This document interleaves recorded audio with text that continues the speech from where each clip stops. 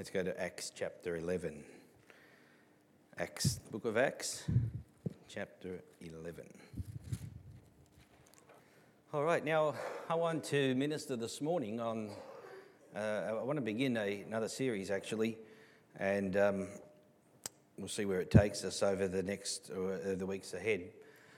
But I want to consider with you over the course of a few sessions the doctrine or the topic of discipleship in the Bible. Discipleship. What it means to be a disciple of Christ. And so, because there's various aspects that are related to this, and it's important for us to understand because the Bible is clear and it calls us to be a disciple of Christ. That's what we are. We are all disciples of Jesus Christ. Or at least we should be a disciple, because we have to measure that by the biblical standard, right? We have to examine what the scriptures teach us about, well, what does it mean to be a disciple, to make sure that we are, in a sense, qualified, I guess, if we could use it and put it that way. So what is a disciple? What is discipleship? How are disciples made? So these are very important questions because they go to the heart of the Great Commission, don't they? Go into all the world and preach the gospel to every creature and make disciples of every nation. And so it's not just evangelism. Evangelism is the proclamation of the good news. But then there's the work of making disciples. That is the central focus of building people up in their faith and growing into Christ and Christian maturity and following Jesus and doing His will and obeying Him and all the different aspects that are associated with what it means to be a disciple. So we have the Great Commission, and it's clear. And there's no doubt, if you study the book of the Bible and you look at the word and term discipleship, you begin to realize very quickly how prominent that word is throughout the scriptures. So much so that the word Christian appears 3 times. And the word disciple or disciples appears some 274. So that in itself just says something, right? I mean, obviously it's important because we sit here this morning and we say, yeah, I'm a Christian, and that's okay. I'm not discrediting that at all. In fact, we'll see that in our text this morning. But there's a reason in the scriptures why we find such an emphasis and so much use of the word disciple. It's really, really important. And there's a deliberateness to this in scripture. And so we could sit here and we could really look at the word Christian, and we could argue that easily that it has become such a generic word that really it can mean anything, can't it? You can make Christian mean anything. And so because the term Christian has become such a generic term that we have to kind of define it in Scripture as well because of that and that reality. People seem to become disconnected from the spiritual reality of what it means to be a Christian, because Roman Catholics proclaim to be Christians. Eastern Orthodoxy will claim Christianity as a whole in the general sense, and so Christendom, if we want to use that term, it's an appropriate term. But everything that comes under the banner of Christian is not Christian. And so the word Christian really has to be defined because it's become such a generic term. That's why Messianic Jews refuse to be called Christians, right? Because they look at the history of the Christian, so-called Christian church, and they see the persecution of Jews of themselves. And so when they become believers in the Messiah, in Jesus, and then all of a sudden they call themselves Messianic Jews, but they won't call themselves and go by the name, I'm a Christian. It's just one of those things for the most part. So the term Christian must be defined scripturally, not culturally, not religiously, that we see in the world around us, especially going to Europe and seeing such such, seeing the history of Christendom and its hallmarks scattered everywhere over Europe and its claims to be Christian, but the idolatry and the false doctrines and teachings that are associated with it. You know, when Constantine, I shared some of this last week, but when Constantine made Christianity the religion of the state, really all that began to happen was that Christianity became corrupted. And it became intermingled with all the pagan practices, and it formulated and ultimately manifested into Roman Catholicism in those initial stages. And as a result of that, the Christian truth and testimony became muddied. You know, the waters were muddied. So a Christian now, everyone proclaimed Christianity, but what was it that defines a Christian this morning? It's interesting because, let's be real, I mean, what makes us a Christian? Does going to church make you a Christian? Does being born in a Christian family make you a Christian? No. Does growing up in a Christian home make you a Christian? So these are important questions that we have to understand because we have to define it scripturally. And so we understand that what makes the basis of us being a Christian, obviously, is the fact that we have to be, one, born again and having believed on the Lord Jesus Christ. But we have to be born of the Spirit. That's the important part. So when we go to the Scriptures, we see a fundamental principle of what a Christian is. And this is why I'm starting at this point as an introduction to the issue or topic of discipleship in Acts chapter 11, and I'm sure it's a familiar text to some. People probably already know what I'm going to read, but hey, let's read it and let's see what the Bible is telling us. Let's look at verse 26, and we'll read that particular verse. This is the first time that the word is used. So this is about Barnabas, or verse 25, and Barnabas departed for Tarsus to seek Saul. And when he had found him, he brought him to Antioch, and that for a whole year they assembled with the church and taught a great many people. And the disciples were first called Christians in Antioch. Who were first called Christians? The disciples. Okay? And so this is important. And so the disciples, there's a clear emphasis and connection that's related to this. The disciples were first called Christians. And so how would we describe a disciple? And that's what we're going to do as we move through this. But in essence, it's really simply just a follower of Jesus Christ. A follower of Jesus Christ. We are called to follow him. And so that's what we do. We are to follow Jesus. That's the essence, and there's aspects that we'll see that are associated with it. But this is at Antioch. And Antioch being a Gentile church. You know, this is now the gospel's started in Jerusalem and Judea, Samaria, and it's going beyond. And so here it is. Here's Barnabas and Saul. They come, or Paul, as we know him. They're in Antioch, and for a whole year they're teaching and they're establishing the church. And these are disciples. And the disciples were first called Christians. Now, there's some conjecture, even debate regarding the term Christian.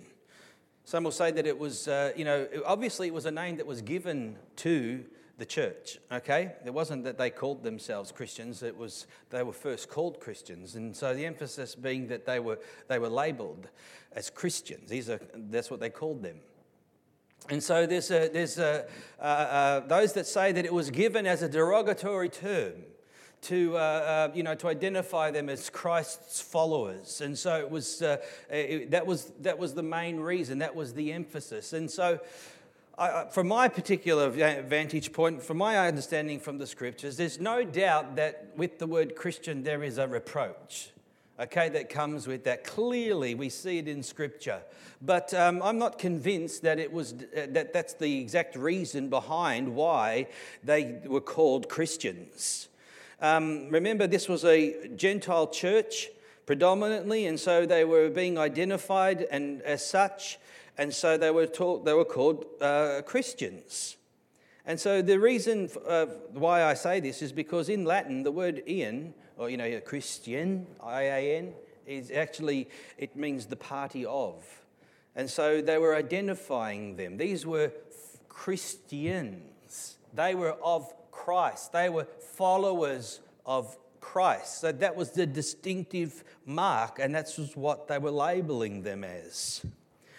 And so this is what they were. So was it a derogatory term? I don't know, because if you look at in Acts chapter 24, remember when Paul, the Jews were seeking Paul and they were trying to kill him, and then he was captured and he was sent down to, well, he wasn't at Rome at this point in time, but he was being held and he was put before Festus and Agrippa and all those things. And then his accusers came to make their representation so that they could get Paul brought back to Jerusalem so they could kill him, right? That was what was happening. And as they made their presentation in Acts 24, verse 5, they refer to Paul as him being the leader of the sect of the Nazarenes.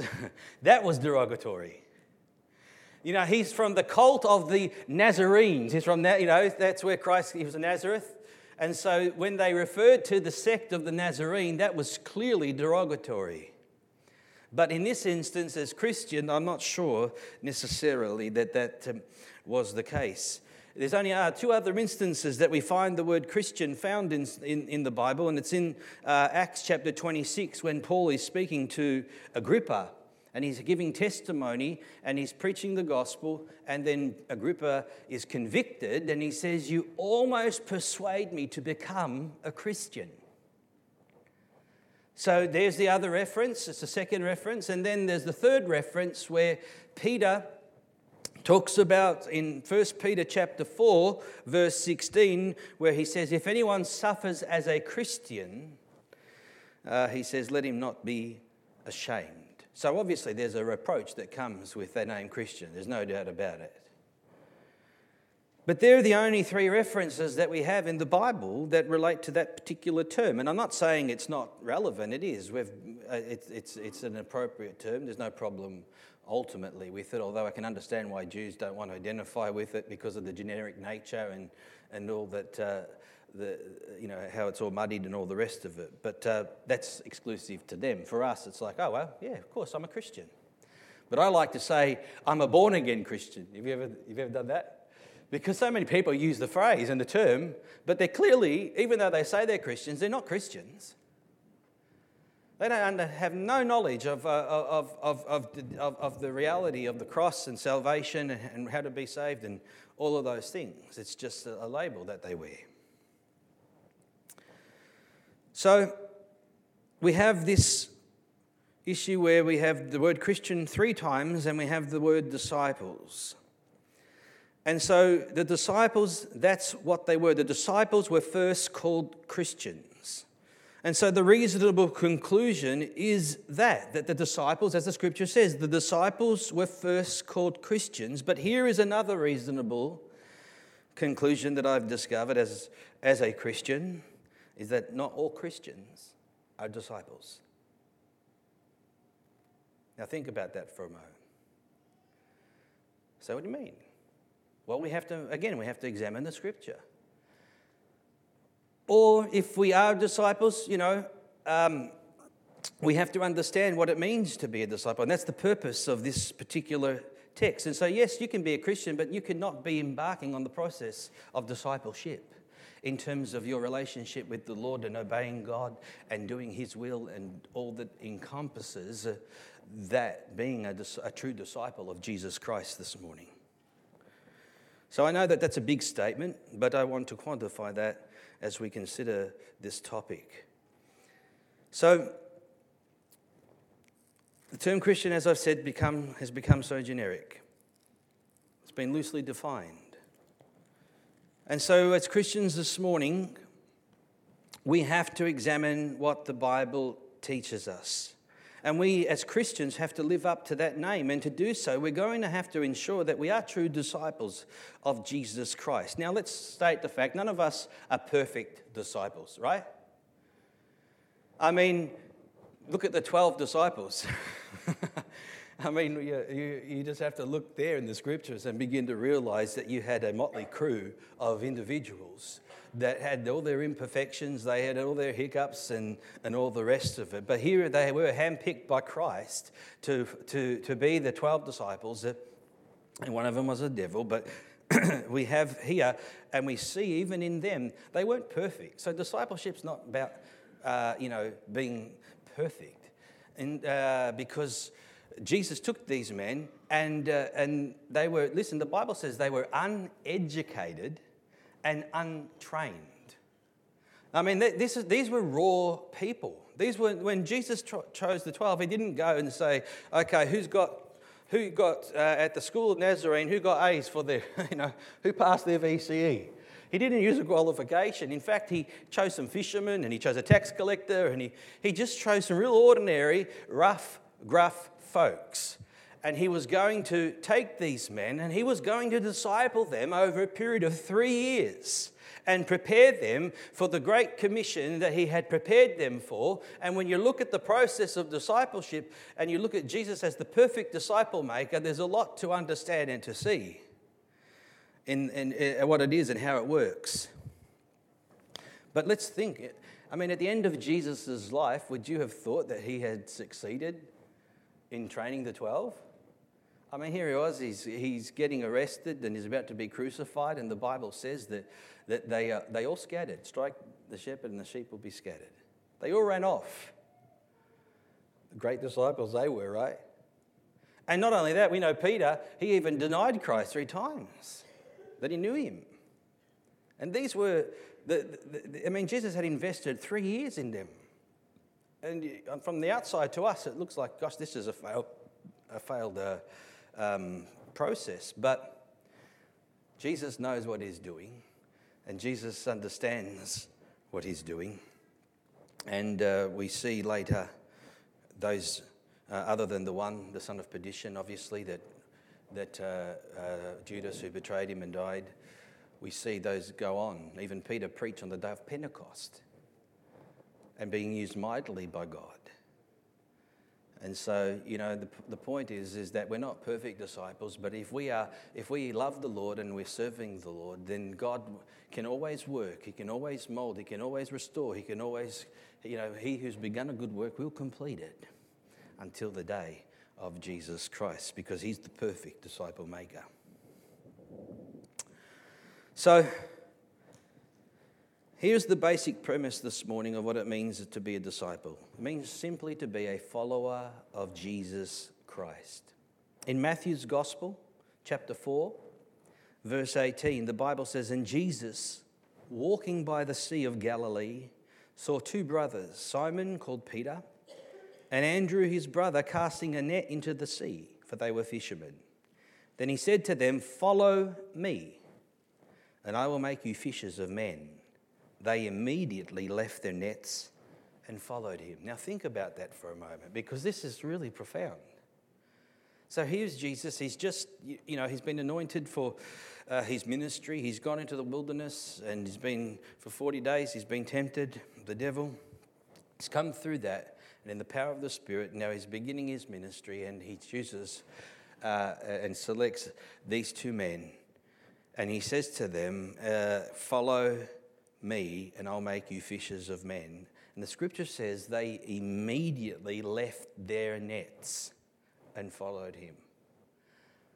And so again, you're dealing with, these people forsook their way of life. They were fishermen. That was their job. They did this day in and day out. And Jesus now says to them, "Listen, follow me, and I'm going to make you fishers of men now." And they immediately left their nets to follow him. So obviously there was a commanding presence and power, which we know, and all that was at work. But again, we see the premise. There was a purpose and that was to become fishers of men. Someone said this today, I can't remember where, but I heard it quoted. But anyway, in Luke chapter 6, verse 40, Jesus gave us further insight into the process of discipleship when he said a disciple is not above his teacher, but everyone who's perfectly trained will be like his teacher. And so this is really important because it lays down another principle of discipleship. A disciple is not above his teacher, but everyone that's perfectly trained will be like his teacher. And so again, this gives us insight about the manner of what discipleship incorporates. And that's why a servant's not greater than his master. And so we have this principle that Jesus is laying down, that the disciple will never be above his teacher in that sense, but he will be like him if he's perfectly trained. Remember those words, trained. And so, to be trained. Now, the word disciple in the Greek literally means to be a learner, a pupil. And this is important. Think about this. That's what a disciple literally is in the Greek. It means to be a learner. And we embark on a process because we're always learning, right? No one's arrived yet. But we are in a process. We are pupils. We are disciples. And that word, the root word of disciple, means to learn, to understand. We're always growing in our understanding, comprehension, and knowledge of God. And we're always growing in our walk with God and obedience and in all the different facets that incorporate discipleship. And so when we look at this word, a learner and a pupil, it has led it's led many to actually deduce discipleship to some academic aspect. Now, let me just touch upon this, because there is no doubt, fundamentally speaking, a dimension of education or scholarship or study. If you're a pupil, you're a learner. You have to do that. It's part of the process, right? But that's, for some, that's how they see the process of discipleship. So, like, I'm going to become a disciple of Christ. And so many incorporate that and they say, well, let's sign up to a Bible college and go sit and do Bible courses. And that's the process of education because I'm a disciple. But you see, there can be an overemphasis on education and scholarship. I'm not saying it's not necessary. I'm just saying it doesn't make up the whole process. Discipleship is much more than that, because that's what happens. I've seen so many people go to Bible colleges and there's no life of Christ in them. They might have head knowledge, but they have no understanding of the practicalities of ministry and so forth. And so that's just the reality. So sure, it benefits people and can equip them and it has its part, but that's not in and itself discipleship. That is only one aspect when it comes to education. And sure, the disciple needs to study. The disciple needs to give himself to understand and study the scriptures. That's a given. But disciples didn't head off to Bible college. If you look at the process and principles in Christ's life, you don't see that. I'm not saying he didn't educate them. He spoke to them and taught them constantly. But it was more than just education. And that's the point that I want to make. There's two sides to the coin, as we will see. And education or educating is one side of the coin. And but the other side of the coin is relationship. Now listen to this. This is really important. Relationship. I remember one man saying that discipleship is a Holy Spirit ordained relationship. Now think about that for a moment. Discipleship is a Holy Spirit ordained relationship. We see it in Christ and his disciples. We see it in the New Testament with Paul the Apostle and some of those that he discipled in Timothy and Silas and no doubt others. But we see something. This is why Paul would say to the Corinthians, you have 10,000 instructors. Everyone wants to tell you what to do and how to do it and educate you on this level. There's 10,000 instructors on how to live the Christian life. But he said there's not many fathers. And he was touching upon a principle of discipleship that is relational, that deals with that dimension of relationship, incorporated obviously with teaching and doctrine and the educational dimension in whatever way, shape or form that may take its place. It's the principle that's important. It's not going to a Bible college per se, although that may benefit you, I don't know. And so here's Paul. You have 10,000 instructors, but not many fathers. And he says, I have begotten you in the gospel. And then in that context, we won't go there, but he actually says these words. He says, imitate me, or he says, follow me or imitate me. You know that word in the Greek means mimic. It's quite an interesting one. In other words, he's telling them to follow my example. Watch my life, how I'm living, and follow it, imitate it. On the basis of the relationship that he has with them. Because this is a critical component. That's what Jesus did. He had relationship with his disciples. And it was in the context of that Holy Spirit ordained relationship that he trained those 12. And we see that again throughout the scriptures. So the other side of the coin, rather than just education, is relationship.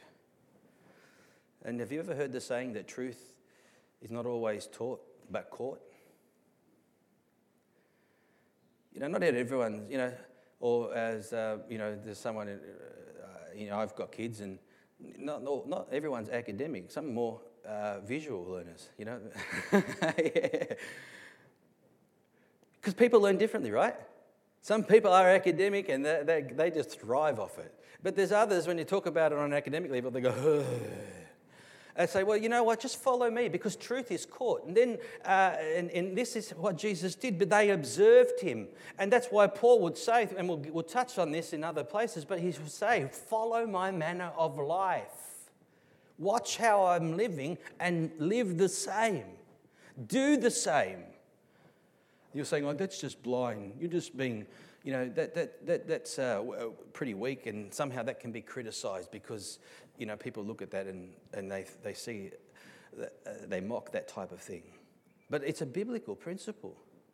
It's what happens it's meant to happen in families. You raise children, that's what you want to do. No? In the context of relationship and teaching, you're saying, follow me. That's what you're doing. That's the principle. When we're raising children, we're raising disciples.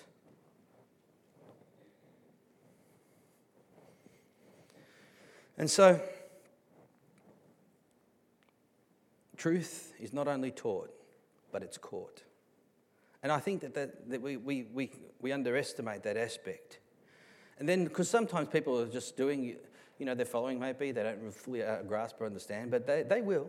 They'll learn. Sometimes we just want to criticize people for doing that. But that's what Paul says, imitate me as I imitate Christ. It's the whole emphasis of exampleship. That my life, you can follow it and let that set down a precedent for you to follow, to serve the Lord. And so, follow me is what Jesus said.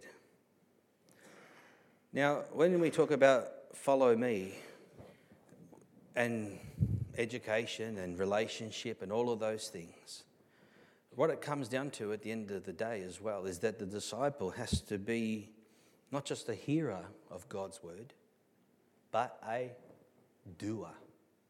And so now it will begin to shift into obedience. And obedience is a key factor of discipleship. And so, in other words, we can come to church and hear and think that we're doing. But James says we can be hearers of the word, but not doers, and we can deceive ourselves in the process because we think, well, I'm hearing, I'm going through the motions, I go to church, I go to Bible study, I'm hearing God's word, and we equate that with doing. But we have to examine our lives and say, am I following? Am I obeying? Am I doing what God has instructed and told me to do? Because that, again, goes to the heart of discipleship. So we have Christians filling churches every Sunday thinking that they are disciples, but are they all disciples? See, biblically, do we meet the criteria to be able to call ourselves disciples and not just Christians this morning? Because as the scripture says, the disciples were first called Christians. So let's look at the standard we see in Antioch and the standard we see in Christ's teachings. And we're going to look at the standard that we see in the Old Testament and New Testament, because it's right throughout the scripture when we look at this particular topic. And that's what we're going to do over the weeks ahead. And may God help us to understand the call to be a disciple of Jesus Christ. And my assumption is, we of course we're all disciples in that we're seeking to love the Lord and serve Him.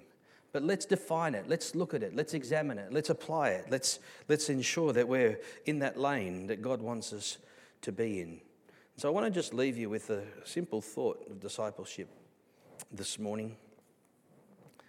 And so, in Acts chapter 22, in verse 3, Paul the apostle was speaking again, and he says these words. He says, "I am indeed a Jew, born in Tarsus of Cilicia, but brought up in this city at the feet of Gamaliel, taught according to the strictness of our father's law, and was zealous towards God, as you are all today."